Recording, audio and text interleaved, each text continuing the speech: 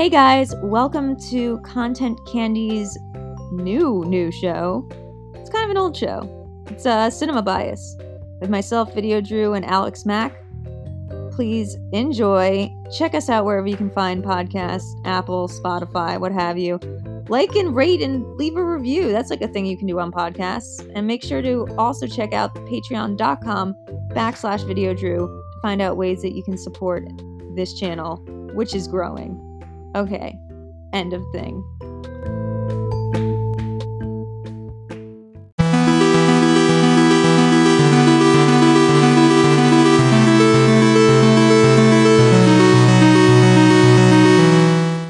Song lyric right now.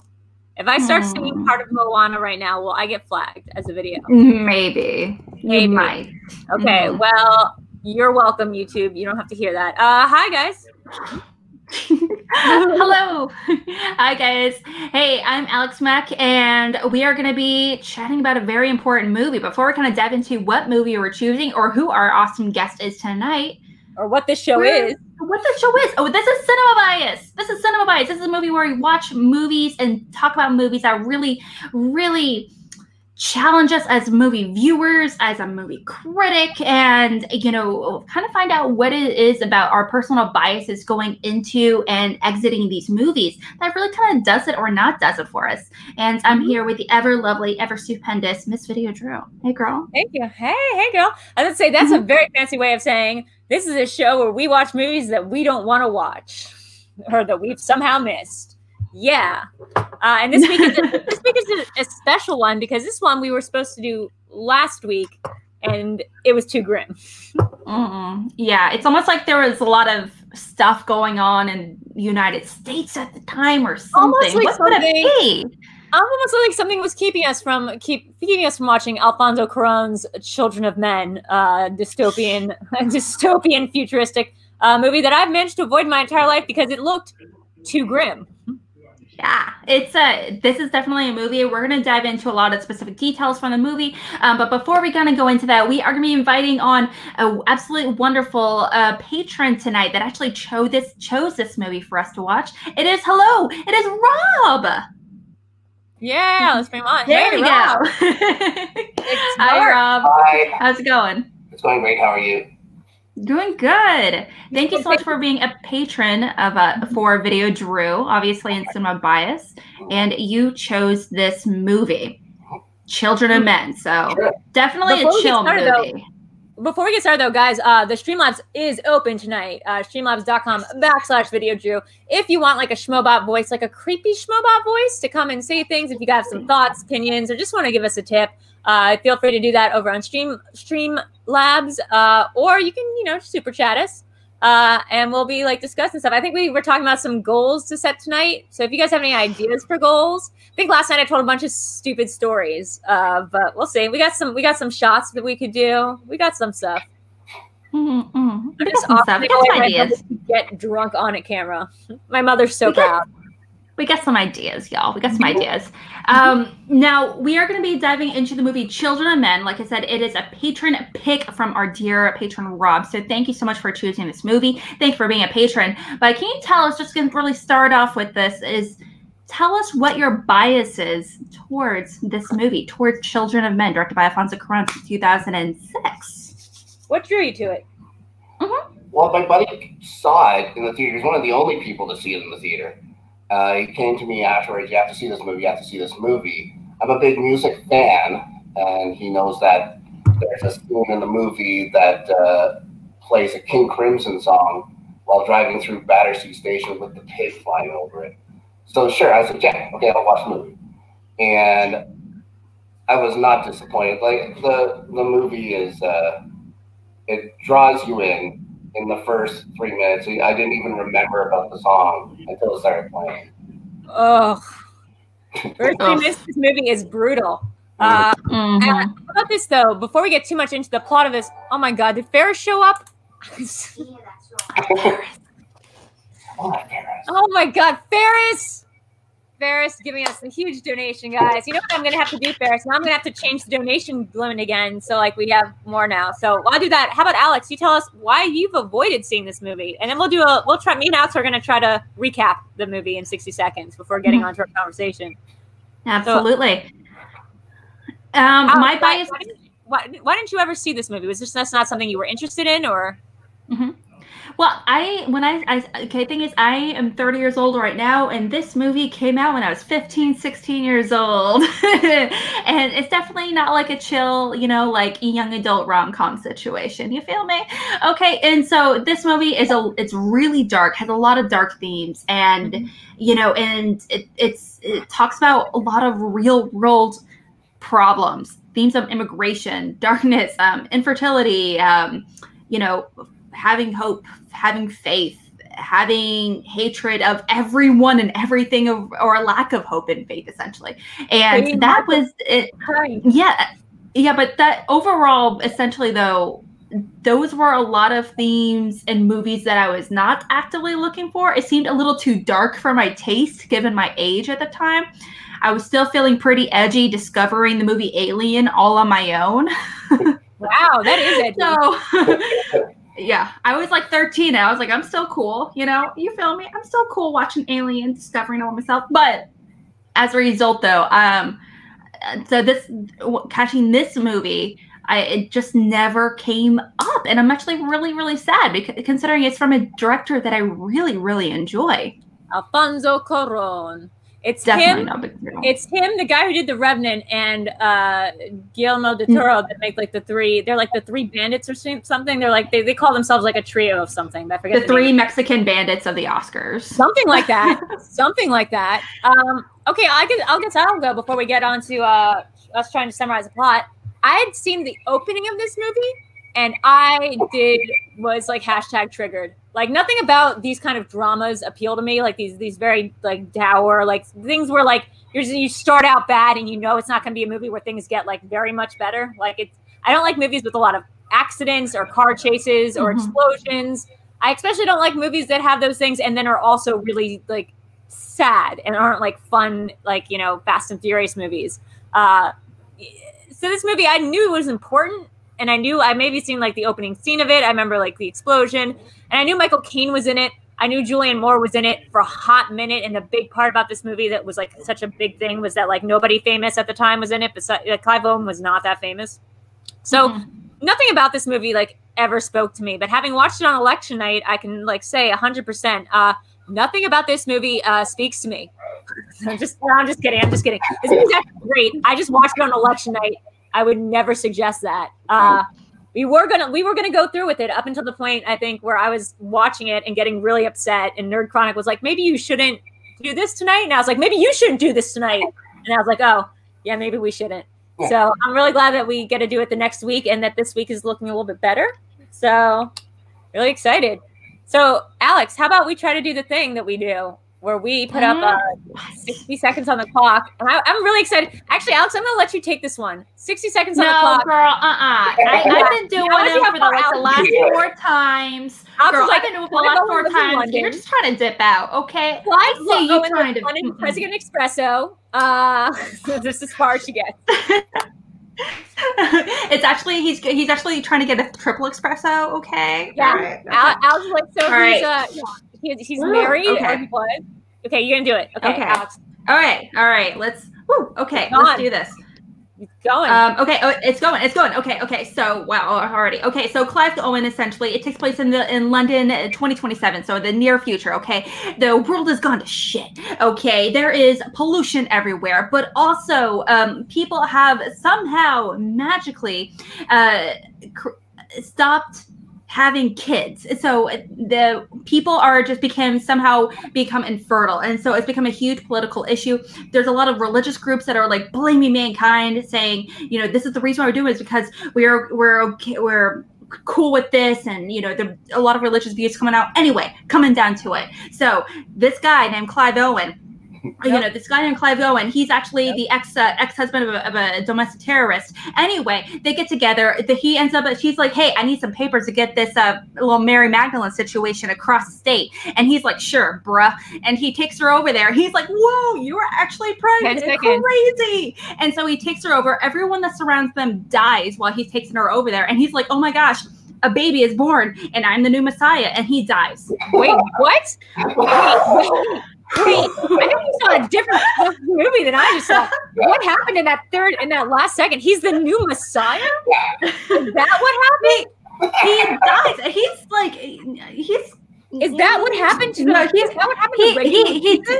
No, I watched this and I was like, this is a completely symbolic moment. He ends up becoming this, like, he doesn't so much become a messiah of specifically, but he definitely becomes a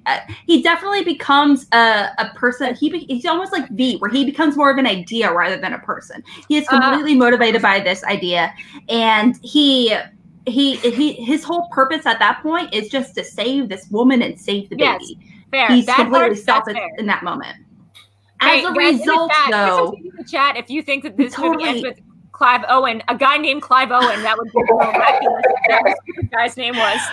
Tell me I'm wrong when I say it ends up becoming a really symbolic moment. Tell me that people will not look at his sacrifice as him saving this woman and child, and it's as a very biblical Jesus-like moment. Did Jesus have a kid? He will go down in history as the man that saved the baby, the holy baby. Okay, that's why I say maybe not a messiah of sorts, but he is definitely gonna have a very biblical. Yes, I agree with you there. I agree with you there. I'm going to fill in a couple little gaps here. I nailed it. I nailed it 100%. Rob, you agree with me, right? You were so close. You were right there. You're right there. Right there. He is not himself a domestic terrorist. It is his ex-wife. They have lost a son together. The ex-wife is played by Julianne Moore, and she was supposed to be like the big thing that made everyone come to this movie. But she dies fairly early on while working with Chiwetel Ejiofor, who turns out to be the bad guy. He's the leader of this group called the Fishes, which is a cool name. And yeah, they find out this chick's pregnant, and for some reason that so Julianne Moore dies in this car accident after they're ambushed by this roving gang. It turns out that Chiwetel has orchestrated that because he wants to use the child as a bargaining chip against the authoritative figures. It's actually this huge commentary about immigration policy, because the entire movie is just it's just like how that government has become so anti-immigrant, because for some reason the only country that's like survived all this badness is like London. So there's all these immigrants in cages from every part of the world. And Chiwetel, as part of the group, wants to leverage the fact that this woman's got the first pregnant woman in like 18 years. Because the movie starts out with the youngest boy in the world who was like 18 years old dying because somebody stabbed him for not giving an autograph. And that gives you a sense of what this movie is going to be like. So he helps with the help of Michael Caine, who I guess is not his father. But like it's really, he's not his dad, right? No. Okay, so his old friend, whose pictures are plastered with just like him and like Julianne Moore. Like this old guy just has pictures of this other dude's family all over his house. He helps them escape. They end up getting into a prison. They break into a prison so they can catch this boat that's supposed to be from this group called what is the group called? The Human Project. Yep. The Human Project's boat is going to come to this prison for some reason. So they got to break into the prison with the help of Sid, a guy who only talks in third person. And there's a whole big shootout, blah, blah, blah. And then, yes, they escape on a boat. It turns out Clive Owen was shot by Chiwetel. He teaches them how to burp the baby, and then he dies. And the boat's called Tomorrow. It's almost like tomorrow is going to save us. Yes, it's almost like there's a tomorrow. Let's see. So what are we missing? Symbolism. What did we miss here? Yeah, it's definitely a movie with that's something I actually really appreciate about this movie, that there's it's not shying away from a lot of the darkness throughout this movie. And let's face it, it is a very dark movie. Now, versus we get a lot of movies, more so now more than ever, we get a lot of movies like Black Klansman or I'm trying to think of other dark movies. I'm trying to think of another movie that's this dark. I'm having a hard time thinking of a movie that's this dark. Yeah, well, it's like when I think of Blade Runner, that kind of just sort of dystopian movies, just like this. Yeah, Blade Runner works. I think. Go ahead. Yeah. Well, there's a lot of darker movies, but there's in those darker movies, they like to lighten up with moments of comedy, or just sometimes they like to where you're like you can have breathe a sigh of relief, at some point in the movie. A Schindler's List, like you Schindler's List. There you go. It's incredibly dark. It's incredibly dark. It's incredibly graphic and sad and terrifying and realistic. However, there are these random little moments of comedy, and there's moments of relief at some points where you can take a breath. In this movie, it is like pure anxiety. It is like watching that movie Uncut Gems. I was like the entire time. The road. Oh my gosh. But it doesn't shy away from, really putting the audience on the edge the entire time. Spotlight's like that, right? Moonlight, Spotlight. All like the dramas are like that. I feel like I don't feel like Spotlight. Like Spotlight's one with like Michael Keaton and Rachel McAdams. I meant Doubt. I'm sorry, I meant the other priest one. Oh, yeah. That's one that was pretty dark too. This movie is really depressing for a lot of reasons. Not only because it came out in 2006 and it managed to predict a lot of I feel like stuff that we have anxiety about. Not just the fact that the immigration stuff is so on the nose that it might as well just be like, nah, America, careful. But also the way that it deals with bureaucracy, the way it deals with the idea of fame, the idea that the youngest kid in the world would be stabbed to death because he refused to give an autograph. Like, perfect. What they do with the bomb, I don't know why I put food in my mouth right before deciding to add a thing to say. The thing with the bomb, this movie starts out with this horrible bombing that Clive Owen orders an espresso, walks down the street, the place explodes, and everyone just kind of brushes off and goes about their day because it's become so commonplace. Really predictive of the mass shootings that we were dealing with when we were allowed to go outside in the book. Yeah. There's a lot of very real terror that's really focused on domestic terrorism, especially from that was started, especially in the US in particular, and as well as the UK in the early mid 2000s. And that was reflected in a lot of its films as well. Rob, I know you said you were over in the UK around this time. Is that right? Well, I was in London in 2005 when they would have been filming it. I didn't saw them or anything like that, but everything looks like it did then. The only reason you'd have any reason to believe is 2027 is the billboards are different. It was the only thing I think he tried to make it, even though it's in the future, so close to what we are now. Yes. It's not like they did with the Jetsons, for instance. They have no tech. I noticed that too. They have no tech. They have no tech that's different than our tech. The only thing that I noticed is the speedometer on the car is on the windshield, which is probably something that we have today. But that's really cool. Wait, I don't think we had it in 06 though. Right, and the car, the only thing that looks different about the car is maybe a sharper edge. That's as far as they were going. They weren't going that everybody has laser shoes. They didn't have 3D hologram phones, and they didn't draw your eye to any of that. The one thing we do learn in this movie that they do have is the government gives you poison. They give you, in case you want to commit suicide, the government just rations out poison. Quietus. But they also outlaw marijuana. Craziest fucking movie. This thing. This is really the darkest timeline movie. It's really it's definitely a weird movie. There's a lot of, I don't want to say inconsistencies because it doesn't. There's a lot of weird moments like that. But also the entire time I kept thinking, well, if suddenly the planet has stopped the ability, it became suddenly infertile, where kids just started dying under the age of 5 unanimously, or whatever it be. Go ahead. Sorry.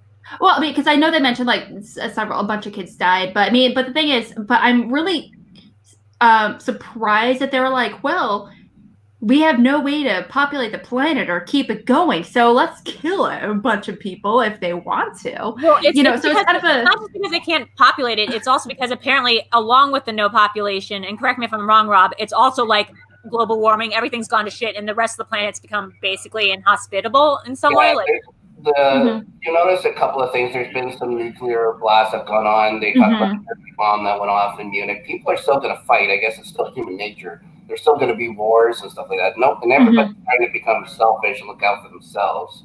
But I wouldn't. But I wouldn't think that. I think the thing is that when people just don't have any hope left, right? Right. So don't have any hope. What's the point of what does it matter if your neighbor lives or not? You know what I mean? I think that's a great point. I mean, because there is that amazing sequence near the end where, and this is what I didn't get. I was like, how do they plan on using this dude, like this little baby, as like a negotiating chip when it seems like everyone's reaction to that baby is like, oh my God, great, a baby. Like the only person that thinks that thinks that it's in any way like going to be something that they can like, what, they're going to kill the baby? Like, why would they do that? Like, everyone in this moment in the movie, there's this huge action sequence near the end where people are shooting at, like, you know, the rebels are shooting and the cops are shooting inside this prison, which again, like, why are the cops shooting in this prison? Like, how did Chiwetel Ejiofor even get inside that prison? I mean, secondary stories, but, and then they all see that there's this baby and like everyone stops, like all the fighting stops and they just allow Clive Owen and the mom to like walk through because everyone's like, it's a fucking baby. Like everyone's so happy. It's a biblical moment. Okay, now something I do want to, there's a lot of biblical symbolism throughout this movie. Now, something I do want to highlight as well is that this is a very complicated plot. There's a lot of things going on. The world building is fantastic, which like you said, I think that's actually really, really smart decision making, not only on Alfonso Cuarón's choice, but whoever did like set design, production, costume design as well, because it's just far enough in the future where it feels very realistic to us, and it's technology is not so far out of bounds where it seems like a crazy sci-fi world like in Blade Runner. You know, it feels real. It feels very doable to us, you know, especially considering a lot of dramatic themes and everything. But I thought that was actually kind of interesting when I was like thinking about this world building and like complicated stories. Let's face it, it's very easy for movies to get that muddled up. But also it turns out that this movie was actually nominated for 3 Oscars, including Best Cinematography, Best Achievement in Film Editing, which makes complete sense. And that movie is edited fantastically. Yeah, so good. Best Adapted Screenplay. And so this movie is like definitely pretty fantastic on all those accounts. I'm very glad it got those nominations. Did Clive, I mean, I guess I can see why Clive wouldn't get the nomination for this. What was it adapted from real life? Were they just adapting it from the They looked in the newspaper. Adapted from the newspaper. I think we should do this part next of putting this movie in context. It is, I just do want to let you know, it is a book by P.D. James. It is a novel. Bummer. But in the book it's set in like 2021, but like the book was written in the early 90s, so it's like farther ahead. So that makes sense. It tells you something about the darkness of this, about the darkness. Sorry, go ahead. I said in the book, the men become infertile. They changed it for the movie. Oh shit! That's a way better story. Yeah. It's the men that become infertile. I would prefer that actually. I would have preferred that. I would have way preferred that. Well, I guess we'll get to it when we talk about our favorite moments. But I think talking about this, put it in context for a second, it tells you a little something about my mind state. That my assumption was there's a boat and this movie ends, and then it continues like Dawn of the Dead remake style, where she gets on the boat and they're like, just shoot her in the head. Because there is no human project, it just seems so bleak that why would there even be an organization that's dedicated to helping ostensible pregnant woman? You're not wrong. Yeah, I literally was waiting for that to happen. I was waiting for someone to kill her at any moment, especially at the very end where he's dead. I was waiting for the boat to come up and then be like, yeah, okay, now she's here. She'll ruin everything. We have to kill her. So, yeah. And that did it. Cuarón leaves it up to you, right? If you feel hopeful, you'll have a hopeful ending. If you they're gonna take her to the Azores and everything's going to be okay, and they're going to figure out what's wrong with mankind and stuff. Or if you go into the movie with feeling less hopeful, yeah, they're going to serve for something as well. Everybody else is the kind of concept here is I just was also wondering, like, why, now that they know that there can be one baby, that somebody got pregnant and have a child, why not just be like, okay, well, great. Like, that means that definitely other people can, like, now one person has, that's like a canary in the coal mine kind of situation. Great. Like, people should be always acting about this movie. I don't even know why it's like a thing. Why this woman wouldn't just be out in public being like, I'm pregnant, and everyone would be like, oh my God, how wonderful. So the government won't want to think that the refugees can have children. But isn't she not a refugee, or is she a refugee? She's a refugee, yeah. That's why she's a refugee. They've also commented not only is she a refugee, they will say that they mentioned that she's not the right color. You know, she's not white. They want an English savior baby. What are they going to do? English white. They did specify white. Sorry? At the end of the day, it's a baby. A baby's a baby. You guys haven't seen a baby in 18 years. No one's going to care, like, you know, where it comes from. I just think that they literally forgot how to interact with babies. It's so weird. How to feed it, interact with the baby. It's so funky. Okay, so putting into context, you know, kind of bringing it back, you know, when did you see this movie for the first time, Rob? Like, you know, I know you said did you see it like when it first came out in theaters? Did you kind of catch it a little bit later, or? But a lot of people missed it in the theater. I saw it just as it came out to video, so it must have been 2007. 2007. Okay. Yeah, 2007. 2006. Which? 2006. Yeah, it came out in 2006. Some said same year Inside Man. 2 Clive Owen movies. Yeah, would you say that it's a Schmodown competitor in you, and I respect that. I want to know, Rob, specifically, is why did you pick this movie for Cinema Bias tonight? I just always loved the movie. It draws you in. You become part of it. The scenes, and there's a few of them where it seems like there's no cuts. It's a simple the car chase, just with them with the ping pong balls back and forth, and then seeing the car come down, and then just it's intense. It has all these intense moments, and it never really lets up. But I don't think it's an unhappy movie. Like I don't find this movie dark anymore. I think it's a happy movie, essentially, with some things that happen that are dark. I mean, it does talk about the triumph of the human will ultimately, because, you know, Clive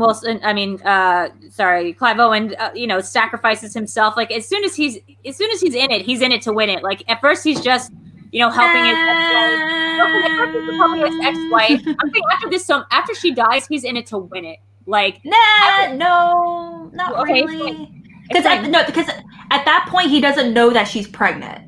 No, he doesn't find out she's pregnant until significantly later. He is in it to win it. After he's in the conversation around the dinner table, and they realize where he's suggesting, "Hey, you guys have to take her to a doctor, to like medical professionals," and he's like, "No, we need a blah blah blah." That at that point, where he makes a conscious decision, "Hey, not only am I going to kidnap her from this group of people, I'm going to take her to some people that are going to be safe about this whole process." Well, at that point, he is totally into win it. He's actively trying to take her.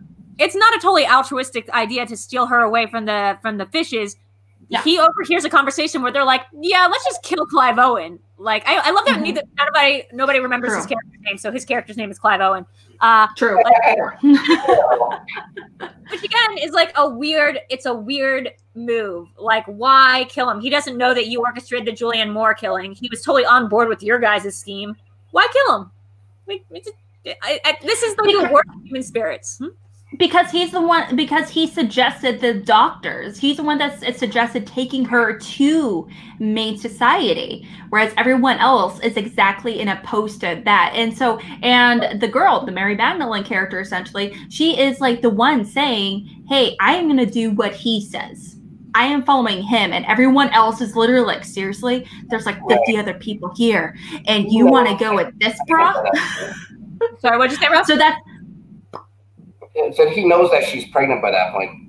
Yeah, he finds out in the he finds out in the stall when with the animals, right? Like when she's in the. When he hears that, let's kill this guy, and she already knows she's pregnant. bears herself. Yeah, we gotta get out of here. Well, I wonder if that's it. I also wonder if it's about loose ends because he got the passport from his friend. Like that's also His like brother or something. No, it was like a diplomat friend of his or something, or like somebody high up in the government. His cousin Nigel. His cousin Nigel. Okay, so his cousin. I wanted to see more of that world. It was very Black Mirror-y for a second. That's also the part where you get a little bit more of the sci-fi stuff because you get to see what his cousin's son is playing on this little tablet thingy. You know, not paying attention, just like every other kid. Yeah, just like every kid in the world. But you know that cousin offers up like a different mindset that we get in the film because it's just we're just seeing like the lowest rung of society for most of this film. And you're right, the way that it's shot, the editing and the cinematography of this movie are so intense. Like it just makes you feel like you're viscerally in the moment, like you are just dodging bullets. So you can't really stop and think about what this world might mean in a philosophical sense, except until you hear what like cousin Nigel says. Like he's like the voice of the other side. Like he's just like, why does it matter? Like he's like, the rich get richer, the poor get poorer. Like there are these gross undesirables kind of thing. He's sort of tuned out, clueless. Michael Caine is the other really interesting voice that we get in this movie because, Rob, tell me here, maybe I missed it. What is his relationship to Clive Owen? They're friends. They're like best friends? I think they worked together in New York when they were activists or something like that, when Julianne Moore's name is Julian, I believe. Okay. And then Julian and Theo all worked together with Michael Caine, who's Jasper in New York, I believe, because I believe that's where his son died. Yeah, Jasper knew the son. I'm imagining it's in New York, but this movie is pretty famous for not giving you much for exposition. They don't explain very much. Nope. Yeah. The director, Alfonso Cuarón, he's actually mentioned he doesn't like using exposition all that much because he has mentioned in interviews he calls it lazy filmending. Right. He likes like the opposite of an exposition dump movie. Like absolutely. Exactly. Well, he likes open-ended and he likes open-ended endings. He likes it when you at the he says he doesn't like to make it easy for the audience. He wants to force the audience to solve the problem or figure things out for themselves. You know. I was surprised at the end when they showed the boat. I figured when he just kind of slumps over, that would have been a good spot for Cuarón to cut it. But he shows the boat at the end. I think to give it a little bit more hope. Because otherwise it's just so weak. You know? I think that's also like, you know, you could get this little Black Mirror world. Like, you know, my desire, you know, it does speak to sort of restraint that he has or like this sort of like his, this is sort of like restraint, discipline to be like, no, I only want to tell this story from like the ground up. Because like the impulse here, I'm assuming, would be to be like, okay, now what's going on in the government? Like what's going on here? Like, let's see. I have a picture of the grossest apartment of all time, which is Nigel's. So let's see. Hold on. Let's see if I can share it. I got this up. There we go. It's almost like it's almost like a Sheen's Place from Wall Street, but like grosser. Like that's like what a gross house. It's definitely kind of a weird situation. I mean, like that is like it's arguably one of those iconic Picasso paintings. So they're obviously and there are these two large dogs. You know, here in this world, obviously having pets is a kind of luxury, financially speaking. You know, but they have servants. The color palette not only is a very Black Mirror-y. Jared Kushner lives here, I believe. Like this is where Jared Kushner lives. Absolutely where Jared Kushner lives. But it's kind of interesting because one of the only sources of color, like actual color outside of like flesh tones, is those little pot of flowers, which is like in the movie, it's like definitely like is a richer like burgundy red color. In this movie, you can see a little bit of the redness, but it's kind of funny that the only color in this scene, you know, is nature. You know, it's something that's like literally and figuratively speaking, it's growing. You know, it's something that's kind of off to the side that you're not focused on, but it is something very there present. So here's what I think. I realize what this movie reminds me of. This movie is the most reminiscent to me of not another movie, but of The Handmaid's Tale. That's the sort of dystopia we're talking about. We're talking about the kind of dystopia where, like, you know, this is like the austere upper class, but then, like, imagine The Handmaid's Tale, but we never find out, like, anything about the ruling society. So it's just like imagine The Handmaid's Tale, but we're just finding out about what happens when they get exiled. Like, it is brutal and dark, and we get this one glimpse. It's like a tantalizing glimpse of what the rest of society could look like. And you're like, I keep going back to this, but you're right. Like, not even the guns are updated. The guns are just guns. Like, they're not like cool guns. Guns are something that gets updated like every 6 months, man. You know, and you know they were like, nah, we want to keep the guns like pretty normal where everyone could recognize them. But I think that's a very conscious choice, obviously. We need to go back to Michael Caine for a second because I see some comments talking about it. Weed dealers don't have photos of their clients like on their message on their like dream board. Like, this guy has a wife who's like not comatose, but she is like unable to speak. She's in a wheelchair. And you have go ahead. So she's catatonic, I guess. She's catatonic. Michael Caine has a picture, like has her facing pictures of Clive Owen and Julianne Moore and their child. That's what she's looking at. Right. Why? The thing is, I actually when I saw this for the first time, because I saw it twice and it's been a week because I hate life. I know. I read it initially as well. The thing is, the first time I saw it as that, but in the second time I watched it, I kind of saw it as what's her name, Julian Taylor's mom, and so like. They're like, it's like his father-in-law essentially, but they got a divorce. So he is like so he would be like the grandparents to their child that died. Maybe, you know, so it must be like a godfather. You're right. It must be like a godfather. Yeah, there was no, as far as when watching it, there was no explicit definition being like, yeah, that was my grandbaby or anything like that. But that kind of closeness, I only see in, like, as far as like close families. You know, grandparents working with their kids, and you know, dude was willing to die for him. Dude was willing to do the pull my finger. Not only die for him, but die for him. Like, this one of two jokes in the movie. One is like the pull my finger bit, and the second is like her thing where she's like, "Who's the father?" And she's like, "I'm a virgin," and then she's like, "No, I'm just kidding," because he like looks like he's like, "Oh my god, for real?" And she's like, "No, like I have no idea who the father is," and that was like legit hysterical. Like, I like giggled. But yeah, like, I want to talk about, like, you know, are there any sort of like moments that specifically grabbed you that, like, what were your favorite like moments or characters or lines from this film that, like, you know, really stuck out to you when you play this movie in your head for the dystopian future that we'll hopefully never have to come to? What sticks out for you? Well, the scene that I'll always go to is the scene after he gives birth and the fishes find them in the refugee camp, and they get separated, and he has to go get her back when the bullets are flying and stuff, and he finds them upstairs, and Luke starts talking about how small the baby is. Yeah. Breaking and stuff. You can see he's human too and stuff like that. And then he just starts shooting at the police again, and until not only shooting at the police, but doesn't he shoot at them because Clive Owen gets hit? So like, yeah, for sure. It is not a good place for the baby to be. Like, honestly, Chiwetel Ejiofor's plan in terms of getting Julianne Moore ambushed, and brilliant plan. Everything he does after that is so dumb. I'm like, why would you bring the baby to where the shooting is? Just not. Why would you hold him up like Simba? Desperation may have helped in that too, right?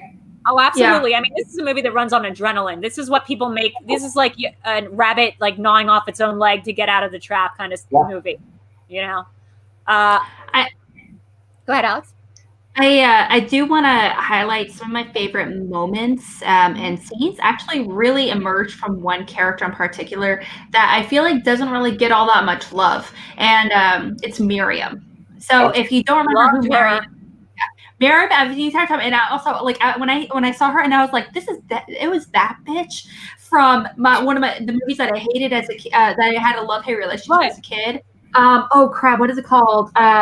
Wait. What? It's one about the little girl, like the 8-year-old girl. She ends up getting like magical powers, and she reads books obsessively. She goes to she's Madame Trenchable. Matilda? Are you talking about Matilda? Yeah. she is okay. So the woman that plays Miriam plays Principal Trunchbull No in way. Matilda. Yeah, No go way. back and watch it. Go back and watch it.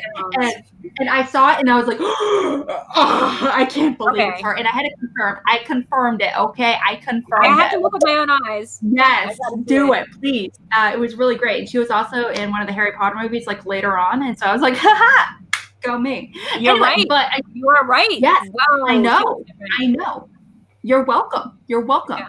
But she has like some of my favorite lines. So one of my favorite lines that she ends up saying, one of my favorite lines that she ends up saying in the movie is the scene where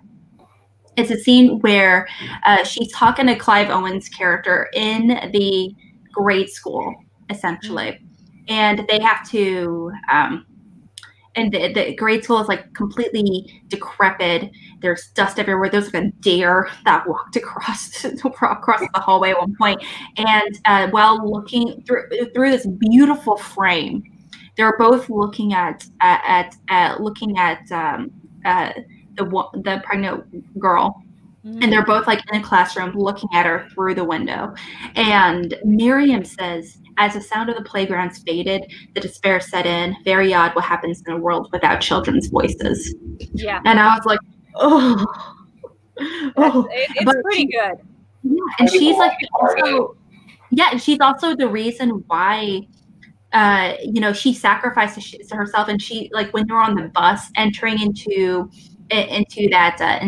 like the war zone essentially area, where she was just like where they were becoming suspicious of her, being like, oh my gosh, it hurt. She ends up sacrificing herself. That gets her kicked off the bus. And the religious fervor stuff where she's like ranting. Yeah, she, it's crazy. It's just such I feel like it's a really beautiful moment for her. Somebody saying in the comments, it reminds me of Book of Eli. Book of Eli was, I would say, a less dark version of this, because Book of Eli is a dystopian future, but it's one that's like campy. It's like, they're going on an adventure of like Gary Oldman's. If Gary Oldman's your bad guy, just like a heads up, that movie is not going to be as dark as Children of Men. Like Gary Oldman's like a very funny, good, campy bad guy, but he's no Chiwetel Ejiofor. Like, if that's your villain in the movie, you're talking about a dark film, which is why the Lion King live action movie was kind of a bummer. Yeah, and you can't forget, it's also Gary Oldman that did one of the most ridiculous and bonkers villains ever. In Hannibal, he played Mason Verger. Verger, not even the best Mason Verger, though, in my estimation. Probably it goes Michael Pitt, Joe Anderson, and then Gary Oldman. That's definitely a different discussion that needs to. Yeah, that's a whole other discussion. That's our Hannibal podcast. Wait for it this fall. Rob, did you have any favorite lines from the movie? Oh, I'm bad at remembering things like lines. I feel like I'm not sure. Like the pull my finger and then. So good. Yeah. What about favorite scenes in that case? Is there any scene that really grabbed you? I like the one where you have this one moment of levity right before the terrible car crash where they're doing that. They're showing the trick that they used to do together as a couple. Weirdest party trick ever. They can like put a ping pong ball in their mouth and then like pop it to the other one. And I'm like, how did you find out that you guys could do this? Like, party trick. What happened in your relationship that came up? I don't know. I mean, like, somebody was just like, "Oh, no, how did you catch that?" And she was like, "Oh." Yeah, party tricks. You learn weird, random party tricks. Yeah. I can have my finger touch this part of my wrist or forearm, but yeah, but like you learned that. You didn't learn that with somebody. No, I actually did learn it with Lucas because I was at the doctor's office and I was like, oh. What about you, Rob? Do you have any party tricks that you? Nope. Nope. Yeah. Rob's like, I'm from Canada. I don't need party tricks. Okay. I'm polite. Rob, when you saw this movie, you said that you were in London. Like, does this movie resonate as like reminiscent of your experience there, or do you feel like this is like a global movie? Like this movie is just for like I know it feels specifically American to me right now, but that's because we're building cages and putting people in them. Yeah. But No, there. All I know is that when I was on the streets there, like very little of this movie takes place in London. There's the scene in the beginning where it explodes. Well, and then the London I didn't see. Like then they go deeper in, like where they go to the dog track, and then they have to take the bus, and they have to go to that The dinner. I wasn't anywhere near there. I was right down near Victoria Station. So I think when that. I lived in London, I was in Baker Street, like right there. Yeah, and then it's a lot of farm settings, and then the coastal towns, and then they blew the hell out of the coastal towns, so you wouldn't recognize it anyways, right? Secondary question: why would they have bombed that prison? What did they think was going on there that they needed to bomb that whole refugee camp? Like when the fighter jet comes at the end, I'm like, what did you think was happening? Well, the Fugees blew it their way in, right? There was an explosion, and that they blew their way in. They blew their way in. But to what end would that make that place someplace that like you would need to bomb? They blew their way into a prison. So for all the government knows, like the fishes, whatever they're called, just blew their way into a refugee camp. Right, but why would you need to bomb? Yeah, go ahead. They may not know it's for people to get in. They may think it's for people to get out. Sure, but they sent a bunch of their soldiers there too. I just like the logic here just doesn't work except in a doomsday like end of days scenario. But then again, we're living in a Ferris, stop it. Alex, that's a nice bed frame. Alex, that's a nice bed frame, says Ferris. Okay, for that we've got to do something. For that we have to we've got to do something. The homeowner. Alex, we need to see your party trick now. Your weird human trick. Oh God, disgusting. Just kidding. I'm just gonna start calling this. It's actually I shouldn't do that. It's because I have my cartilage is like really bad in my hands, and that's the reason why I can do it. It's actually really bad. I have arthritis. I have a connective tissue disorder that makes it so I can do this, and I can sit really weird, and I can bend my legs so they're facing like a W, and then make them go all the way inward like that. I can also what else can I do? Eric, Lon, in a 90s hip hop video. What did you say? Looks like a dancer in a 90s hip hop video. Yeah. Do it. Wait, how do you do it? Wait, how do you do it? Okay, left in front of right. Then you clasp them together. Make like a square. So lock your arm. Then put it so both elbows are facing down. Okay. Now you make a square. As hard as you can. You make a square. Wait. No, what?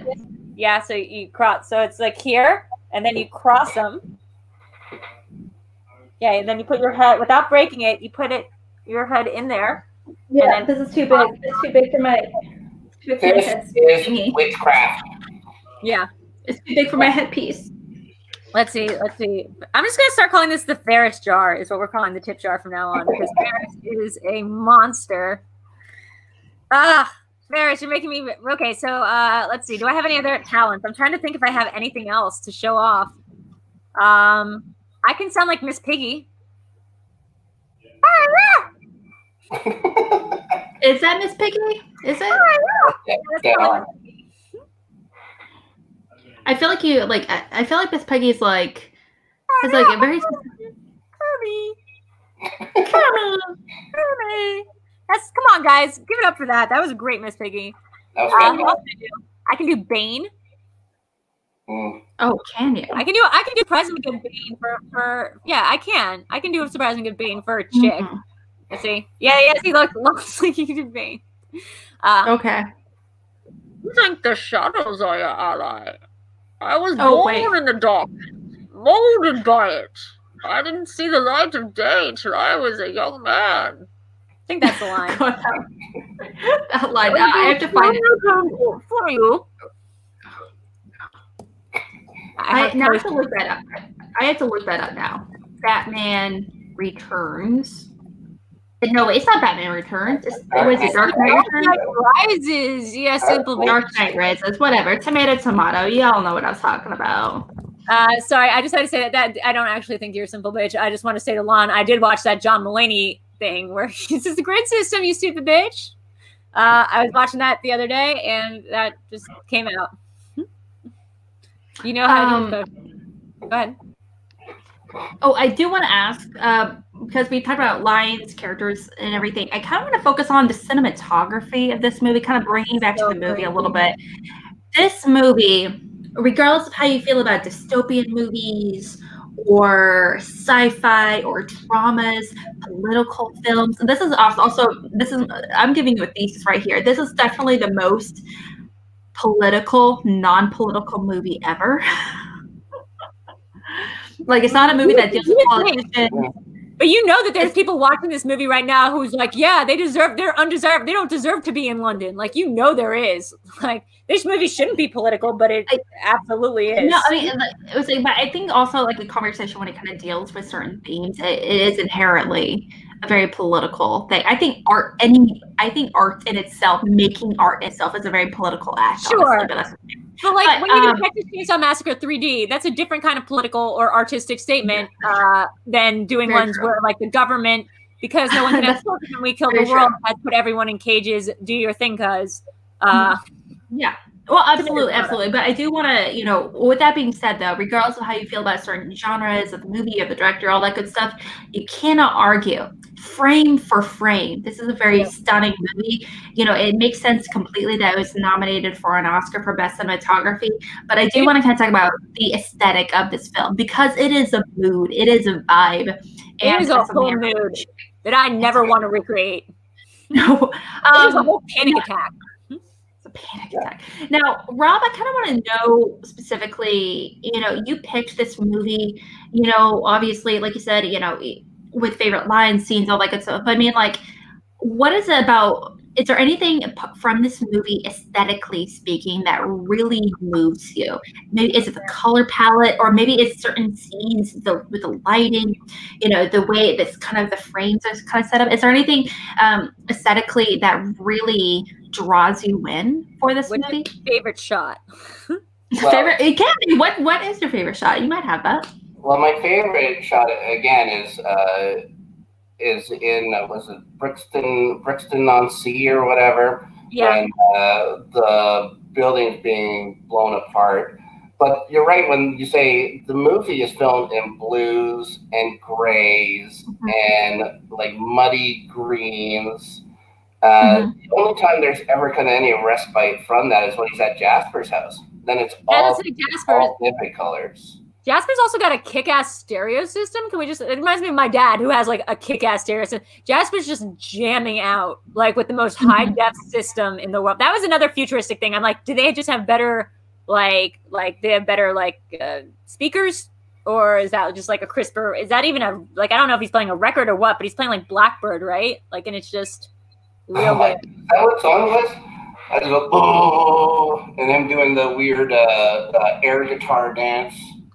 It is, ironically, I think this might be the most fun Michael Caine has had in a movie in a very long time. Despite the movie being grim as hell, that's the most fun Michael Caine's had playing somebody. I can't think of the last time he seemed that like excited to not be playing Michael Caine. Yeah, and he gets killed true for it. Well, Michael Caine is definitely an iconic actor, but he's not known specific. He's known for comedies and things like that. But he's not known for doing dramas much. Yeah. He is things. Alex, sorry, back up. Michael Caine's exclusively known for doing dramas. There are very few comedies, but absolutely. Yeah, no, absolutely. I know that, but when I growing up with him, I think of almost exclusively comedies when it comes to him. I think of Rat Race. I think of that movie? Trading Places. I think of Trading Places. Things like that. No, sorry, not Trading. The one he does with Dirty Rotten Scoundrels. Yes, I think of these. So you're totally right. Things I associate him more with these. I think comedies. Tom Cleese was the guy from Rat Race too. I'm not sure if that was him. Was he in Rat Race? Yeah, John Cleese was it. Oh, okay. You're totally right. But regardless, you know, I associate him with a lot of these comedies. It's kind of funny because, you know, I kind of mentioned earlier that, you know, that this movie is that you can't really breathe watching it. You know, but Michael Caine, he is like low key the only element of comedic relief throughout the entire movie. I do want to take a minute to highlight this scene in particular because that's my favorite shot. Because I feel like it highlights the ridiculousness of this world. I missed this. What's this? Like this is a scene where he's asking his cousin essentially for the papers, and he's like, "Yeah, my girlfriend is trying to get to her brother, and he needs the papers. Can you give us the papers?" And they have this moment where it's like, "Yeah, that's kind of difficult," but it kind of highlights a lot of the weirdness going on in this world. It's also very Black Mirror-y. Like that kind of just predicts that first Black Mirror episode. Like that's the Prime Minister. What was it? Like something of the nation. Hail the Chief. I forget what it is. National Anthem is the name of it. The one with the Prime Minister and the pig. Total that shot. But what are we supposed to think? The dissidents put that pig in the air and supposed to represent somebody, or what does the pig represent? I think that's the arc of the arts, and so I think that place is where they're gathering up all the art from around. Like we were talking before, the kid playing his little computer game and stuff where they were sitting down. The painting behind him is Guernica by Picasso. It's like I said, it's not when they walk in, the statue of David is sitting there, right? Oh, so they're doing like a Nazi thing where they're like just taking all the art themselves. Right. It was actually a replica of the Statue of David because unless they took the original, like cut off half his leg, they cut off half his leg and give him he has he's amputated, like where his is amputated with from his knee down, and they have a whatchamacallit, and it's I thought he said that they saved it. Yeah, that's what I was thinking. That's definitely something. That's the Statue of David that did get blown up, and they just managed to save it except for the leg. That's okay. I misunderstood. Like I read it as a very different situation. So in this world, then Banksy has animals like Pink Floyd and stuff like that too. I mean, that's really cool and clever, and I didn't realize. I'm gonna have to go back and watch that sequence. I do think it's funny though that in that world, then like Banksy or somebody made a very famous floating statue of a pig. Like that's not real art. Like it's funny that they're like this is our fortune. This is what we've reaped from being the one nation left. We get the giant pig floating in the sky. Yeah, the arc of the arts is Battersea Station in London. That's where they had the pig fly over for the cover of Animals. Yeah, that is. Yeah. I knew something. There's also this idea of there's a real element of classism that's set throughout that scene because as you can see, it's kind of a joke where like the higher class you are, you don't need to dress nice. So you can be very casual by comparison, you know. And if Shawnee can bring that picture up again, you see he is definitely the much more casual one in this situation. He's dressed in jeans. He's dressed in a gray sweatshirt thing versus Clive. He's dressed in a suit and his they both have nice watches out, and he's definitely a lot more chill by comparison, at least by his almost dress. Lovely. Also, hilariously, it's that guy. It's not Terrence Stamp. It's that other guy from Big Fish. Danny Houston. Yeah. Oh, that's great. American Horror Story's favorite character actor. Just kidding. They have 100, but one of them is Danny Houston. Mm-hmm. Yeah. I think that he's living there. I think that's why he's dressed casually. No, that's definitely his house. He was coming from work, I believe, right? Because he was he was at the dog track. He picked up because he was so sad about Sergio being killed. Was he did he care about Sergio, or was that just No, thing is he didn't care, but he said that he was like, oh, this is affecting me a lot more than I thought in order to get out of work. So he right. I feel that after his son died, there's no exposition. They're not telling you that. This is just what I feel. No, just when dead son. His son died, he shut down. Yeah. And couldn't care less anymore. And his wife went another way. His wife went into even higher into activism, into paramilitary kind of things. But he just stopped. She went into, let's not sugarcoat it. She went into domestic terrorism. No. It's only She domestic. She did. Yeah, No, 'cause it's no. Thing is, by definition, she is 100% a domestic terrorist. She is a UK citizen being part of a group that's committing terrorist acts on the UK. Is it good? What's she doing? That's up for debate. But if she's doing good things, but she thinks she's part of a group that's actively kidnapping people. That's calling the rebels in Star Wars domestic terrorists of space. But it's that's completely different. Thing is they are actively specifically for the UK. They're doing it for UK benefits. It's different. Like honestly, you can definitely make that argument. Honestly, if the rebels were part of a planet or something like that, you can make that argument that they would be domestic terrorists. Sure, you can make that argument. I'm actually asking. I forgot. Like, are they bombing? Is she bombing stuff? Yes. She's bombing. Okay. She mentioned that it was like her group that did the bombing at the beginning, and she didn't realize that he was there. I thought they kept saying that it wasn't them. That was the government. That they've been responsible for bombings, but they stopped. That the government actually blew up the cafe.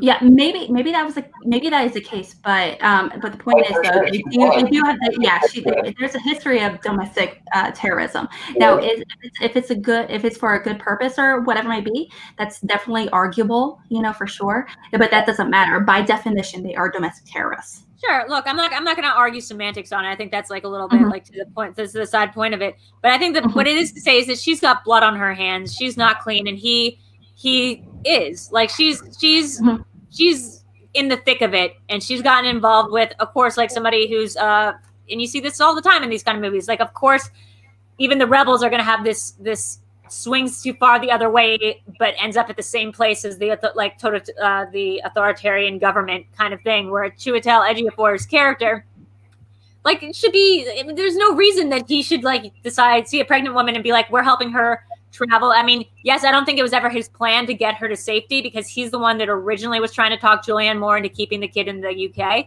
So he was always planning to use the kid as like a bargaining chip. I still don't understand how a child is a bargaining chip, except for my favorite shot in the movie, which is right. You hold up a baby and like everyone like just stops. Like everyone just stops. You hear like one guy on the radio go like, stop, like don't shoot anymore. Because of course that like brings the humanity to it. And that's the first time we've really seen this moment of collective humanity instead of collective like cruelty.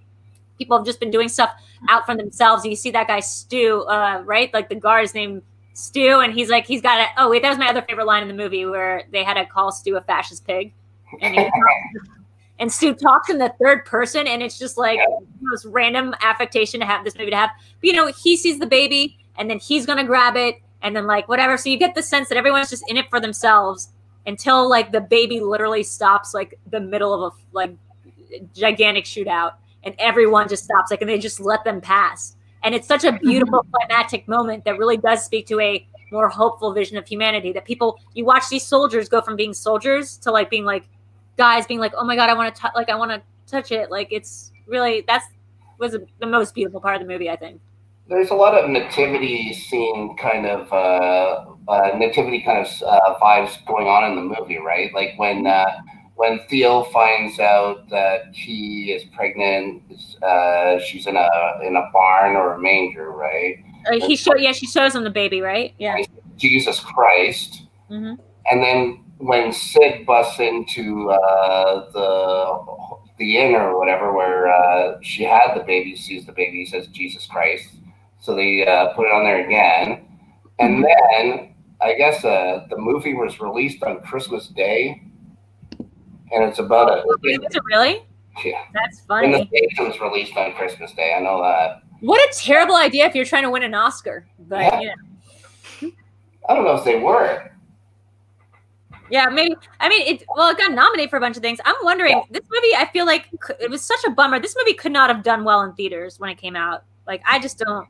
Did it? Like, I'm I know it watched, but it wasn't by much. I can't.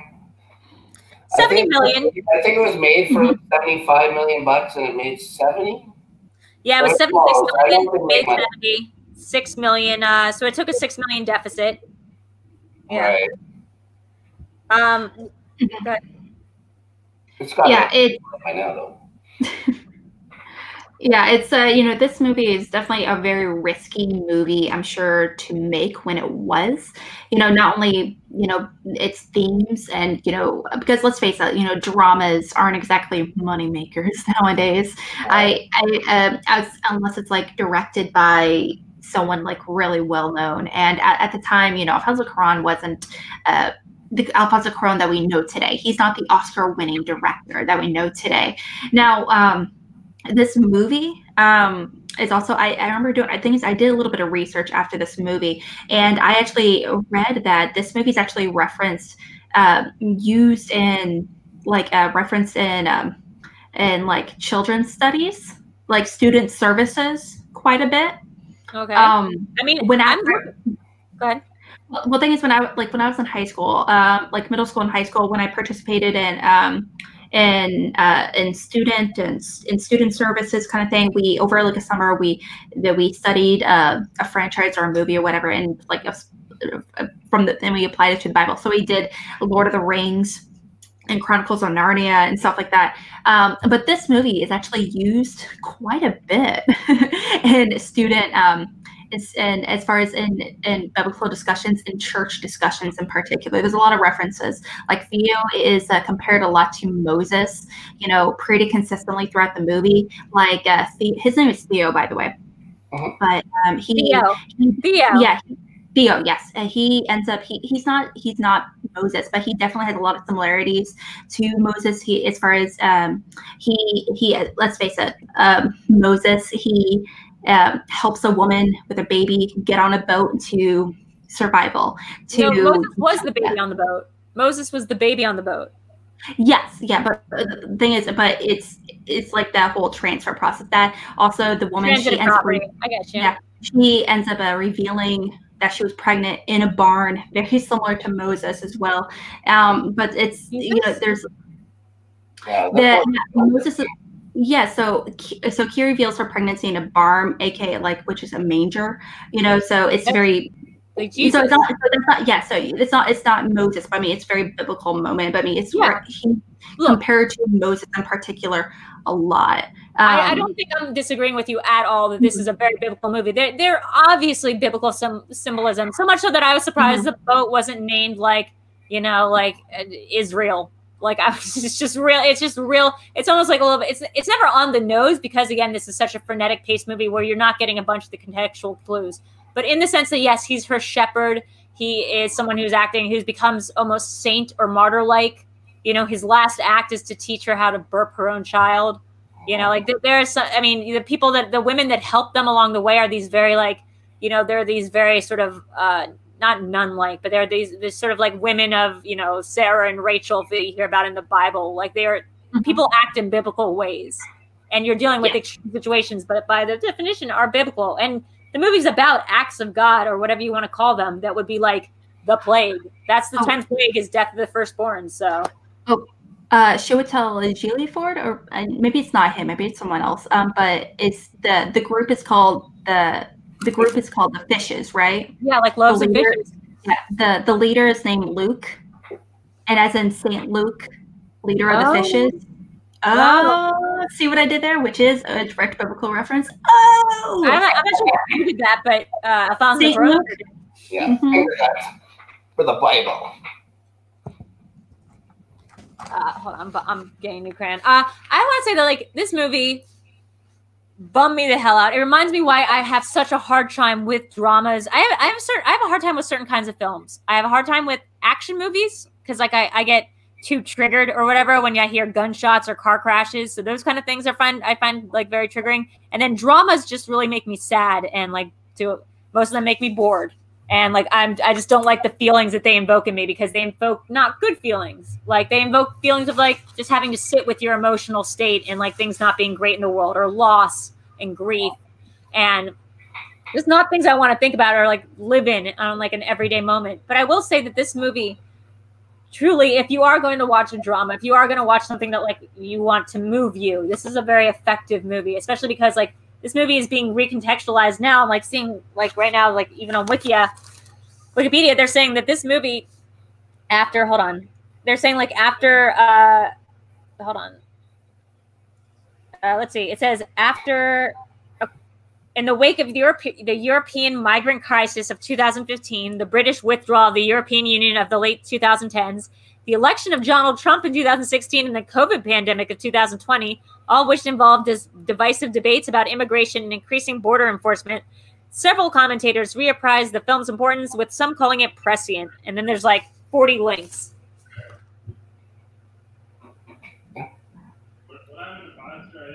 But I do want to say my other favorite part of this movie might have to just be Stu.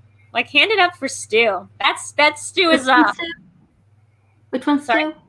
Which one's Stu? Stu. Isn't that the guy who like talks in third person? Oh yeah. You know, he's like the guy that, like, I don't know why you want to break into a prison.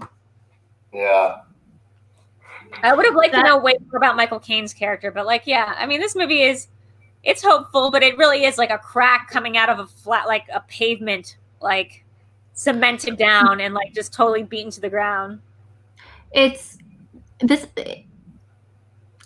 of weird. I kind of feel like this is definitely kind of a movie where I kind of wish there was a prequel, but at the same time, I don't want a prequel.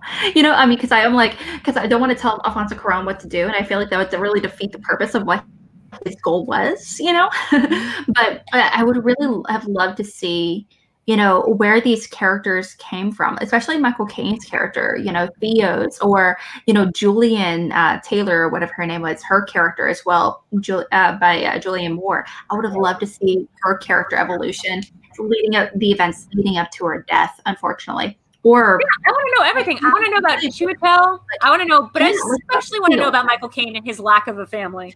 I think that's one of the reasons why I love this movie so much, is that you want to know more, but you'll never get it. Anything that you get is going to be in your own head.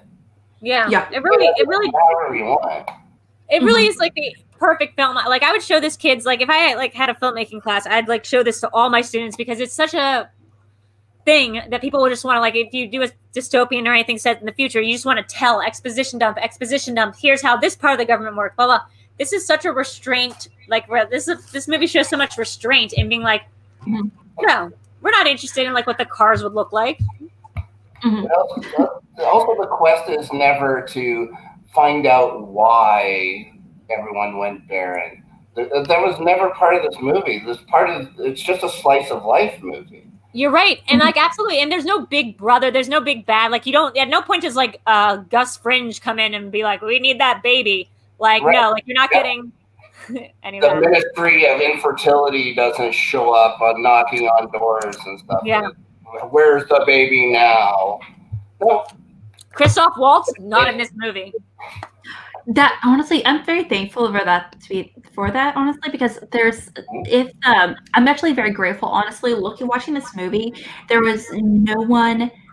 There was, you know, several big actors, but it wasn't. There weren't any actors that were distractingly big. That was a big part of this. Yeah. Julianne Moore was the only famous person at that time in that cast, because Clive Owen hadn't come out with his big movies till this and the same year, Inside Man. So like they were. But besides Michael Caine, there was like nobody. And Charlie Hunnam is in this movie, but like you barely recognize him. Yeah, I know. I saw him and I was like, he looked. Yeah, it was great. I was very proud when I recognized that. He's like, he's so underused. I'm so sad about that. This is definitely I do want to take a minute to really highlight, you know, obviously there's several things that are very specific to Alfonso Cuarón as a director. You know, he's really wonderful with world building. He's also like known for being a writer director. You know, and, you know, he's really great. So he's really wonderful when it comes to a lot of those storytelling elements. He's not afraid of, you know, but he also usually likes to go for movies with the sci-fi elements like this, Gravity. So with that being said, I do want to focus a little bit on where this lies in his entire filmography. Right. Now, I do kind of want to remind you guys just a little bit of movies that he was involved in recently. Obviously, he did Aroma. He won some Oscars. No big deal, so a few Oscars for that. Gravity.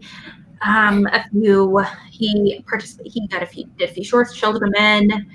He did Harry Potter and the Prisoner of Azkaban, which is arguably the best of the entire Harry Potter franchise. Y Tu Mamá También, Great Expectations from '98, A Little Princess. Mhm. Second Alfonso Cuarón movie that we've covered on here, and another movie from '91, which I cannot pronounce, so that's my bad. But with that being said, where does it, Rob, for you, where does this movie lie amongst his filmography? Do you have like a favorite movie in his filmography? My favorite movie. This one? Oh yeah. Harry Potter and the Prisoner of Azkaban, I think, is the best Harry Potter movie, and I don't think it's close. And I can watch that movie and this movie together and feel two completely different things, and to think they were filmed. What was it? A year apart? 2 years apart? I think he already had the rights to this movie before he did Prisoner of Azkaban. It just took so long to write the movie, I guess. But makes sense. It's a very complicated story. Yeah, it's difficult, especially when he only read a page of it. He never read the book. That's interesting. Wait, really? Yeah, he never read the book before he did it. That's why there's things changed, and I'm guessing that's why that he made women infertile instead of men is just male bias, I suppose.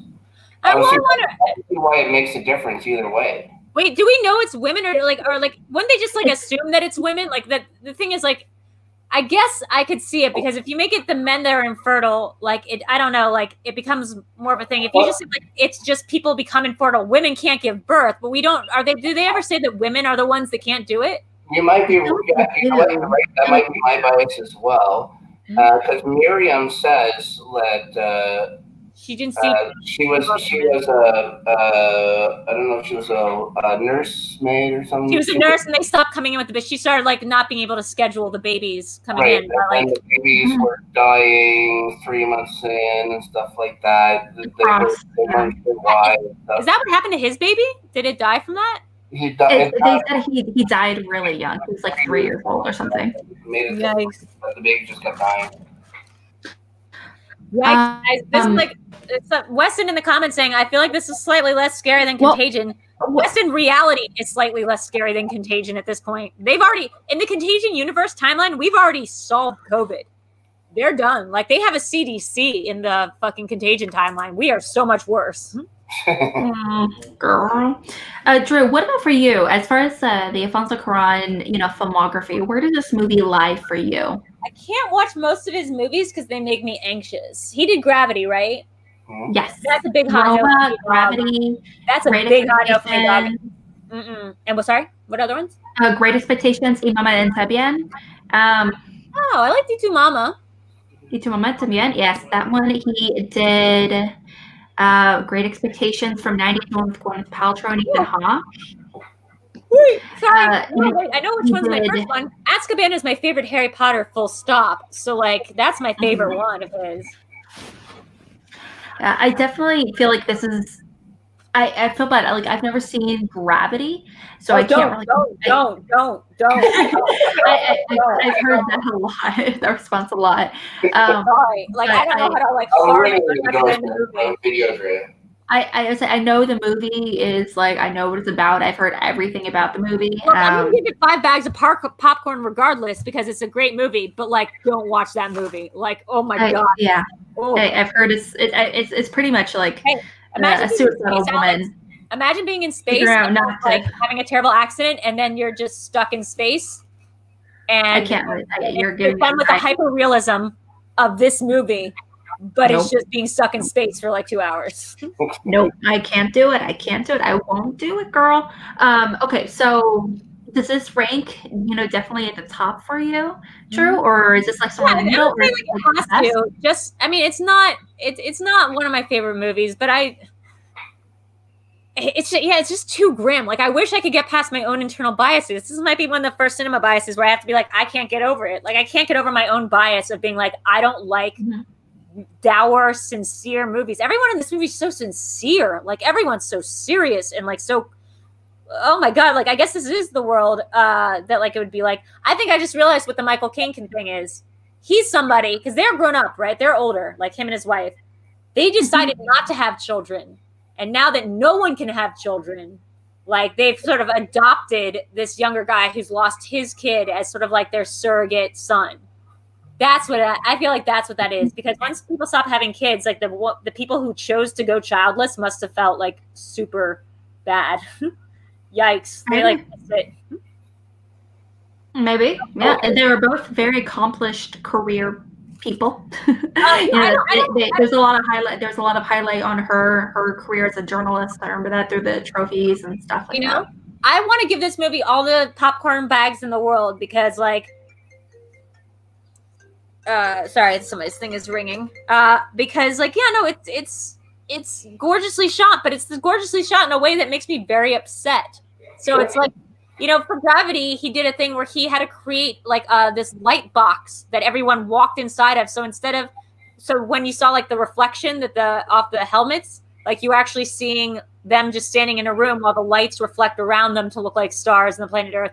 And like it's this incredibly intricate device that him and his director of cinematography came up with. Now that's crazy. That's like amazing, and like that's like Tesla level genius. The same thing happened in this movie. Sorry?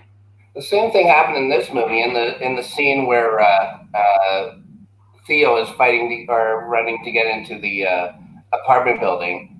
I guess an accidental blood squib went off. Oh, distracting! So distracting! And they decided to keep it, and they just made it like they were gonna. It would have taken 5 hours to reset the scene or something like that, and they just said, "Oh, we'll just keep it." Can I tell you something? I forgot about that moment. I had a problem with that moment. So blood splatters, and some splatter gets on the camera, but it's done in like, I can't tell how much of this movie is done in one take, and several sequences seem like they were done in one take. Say that one was done in one take. I think it must have been a little bit of magic in places where they could make a cut. That must have been done in one take because minutes of staying in that scene. And it's like 1917. We think of that movie as so cool, but like this movie, right? So what happens is someone gets someone's blood splatters, and then it goes on the camera, which I don't like necessarily because what it does is it breaks the fourth wall. We haven't been watching someone like with a documentary crew, so why is the camera in the movie? Like the camera shouldn't exist in the film. We are the audience, but the camera lens doesn't exist in this world. To suddenly have it that the camera is like to have blood splatter on the camera is to acknowledge the camera exists, and I felt like that was like a weird moment. But I totally get it. It's one take. You only got so many hours of daylight. But didn't that happen though? Isn't there a scene in Prisoner of Azkaban where that happens as well? Where someone gets something on the camera in Azkaban? Really? Yeah, but they do it on purpose. Wasn't it? Oh, I might be wrong, but I thought it was when they were showing the Patronus near the end when the Dementors were coming out. I was sure that there was something that goes on the camera, but I might be wrong. I'm gonna Google it. Because I love that movie. Also, great Gary Oldman performance.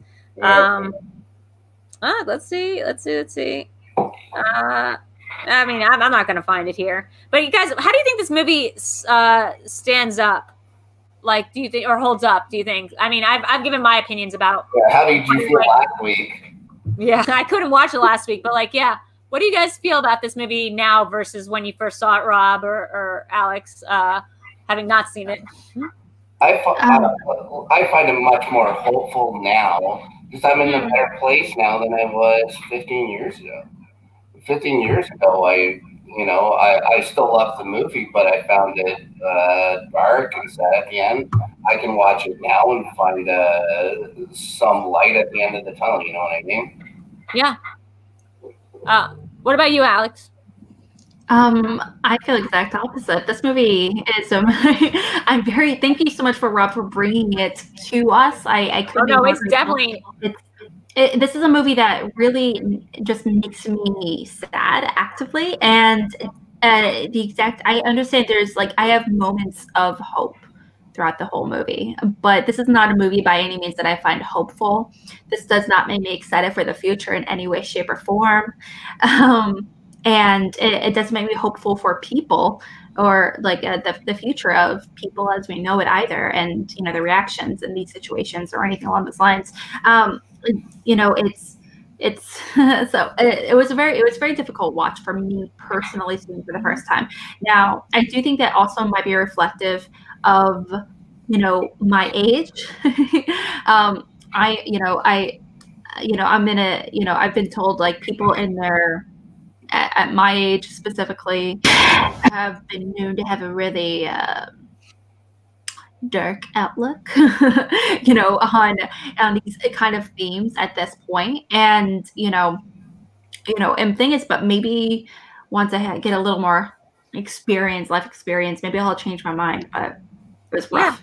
Yeah. It's good to have experiences like this. This is what this show is about, is like, making us watch things outside of our comfort zone. So I think that about wraps it up for our Children of Men. Thank you guys for sticking with us. I think we just decided what we're going to do for next week.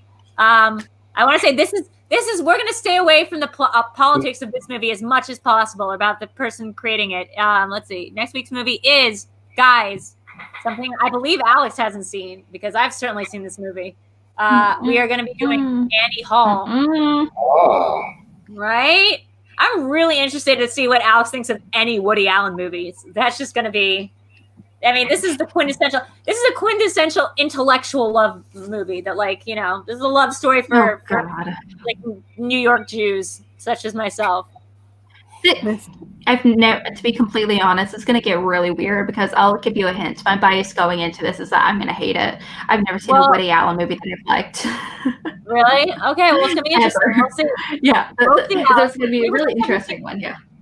What? Which Woody Allen's have you seen? I have to pull up the list. Like, how many movies has he done? I know he's done 20 years, 25, 30 years. 45, 50 years. Give me a hot second. Oh, whoopsie. Have you seen Magic in the Moonlight? That's a terrible one. Why would you say that one? That movie's awful. I saw Wonder Wheel. I saw Match Point. I actually scratched that. I did like Match Point. Midnight Paris. I liked it okay, but I thought it was that one's fine. Have you seen Vicky Cristina Barcelona? Wait, have you seen that? Vicky Cristina? Yeah, I have seen that one. Really? You didn't like it? There's parts of it that I enjoyed, but there's other parts where I'm like, no. Yeah. Well, I'm very interested in seeing that. Rob, I'm very black and white though. We're going to save this for next week's conversation. But anyway, Rob, thank you so much for joining us. Thank you. For this episode. Do you have anything you want to plug or say where you're from before I'll always say that I'm from Winnipeg. I love it. Yes, and you can find me on your Patreon, usually in the morning, annoying people with a song that's been in my head. I just want to say a quick hello to Vernon, from your Patreon, who's getting over COVID-19 right now. I was going to wear a shirt from his favorite hockey team, the Jets, but I didn't. So I'm sorry about that, Vernon. Go Jets. But that's really the only place you'll find me. I have a Twitter that I barely use except to like things, and a Facebook I never visit. Well, it's so easy getting in contact with you. Today I was like, is Snark just your user handle? I was like trying to type it in the Twitter thing, being like @Snark. Snark. You can also find Rob like hanging out with me like almost every day on my Patreon study sessions. But we'll get to that in a second. Alex, where can we find you? You can find me up there on Twitter @real_AlexMack. You can also find me co-hosting the show Mornings with the Outlaw on Fridays at 10:30 Central. We dive into movie news of the week that really kind of catches our fancy. And I host a show with a call to action podcast called Schmobates. It's a Schmodown themed debate show. And this Saturday, I'm going to be hosting a Smets themed Schmobate for the Smash-a-thon. And so we're going to be doing a whole 24 hours thing. It's going to be going on for like 35 hours, so heads up. Drinks, get some Red Bull in you. It's happening. It's going to be a doozy. But yeah, that's some places you can check us out at. I am Video Drew. And this is my channel. I am Video Drew, and I love the Dandy Warhols. Wait, Rob, that's your party trick. That's a great little. I also love that you don't mention that you're from Guy Madden's hometown of Winnipeg, my Winnipeg. Yeah. So you can find me here, Video Drew. That's it. Yeah, Guy Madden, that's it. But it's a great one. I'm from Delaware. What we don't really have. We have Joe Biden now, but we don't really have. Almost as Guy Madden these days. Yeah. So I'm at Video Drew across all social. I'll keep it brief.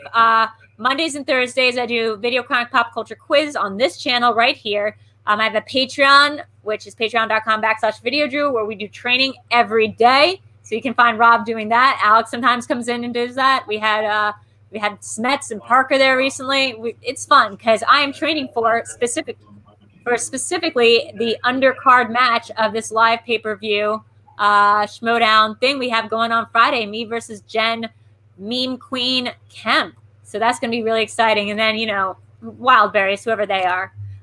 You can also find me here on Tuesdays doing Cinema Bias at 8 p.m. On Sundays, it's Live in the Dark with Video Drew, my in kayfabe show. We've had some awesome guests on recently. It's been awesome. Alex, you're going to have to come back on and finish out your fight with the Crow Boy. So I don't even know who this guy is. It's embarrassing. I mean, half the time you can find him up in the treetops with his, next to Video Drew. But yeah, guys, there's going to be a lot of fun stuff coming up. I also just started a new job, so that's exciting. I'm going to start next week. So I'm very happy. And then also, I have a new project in the works with Lon Harris. So you guys can look forward to that, you little nerds, you little ship nerds. So yeah, guys, thank you so much for joining us, and we will see you next week. Say goodnight, Gracie. You gotta say it. You gotta say goodnight. Okay. Good night.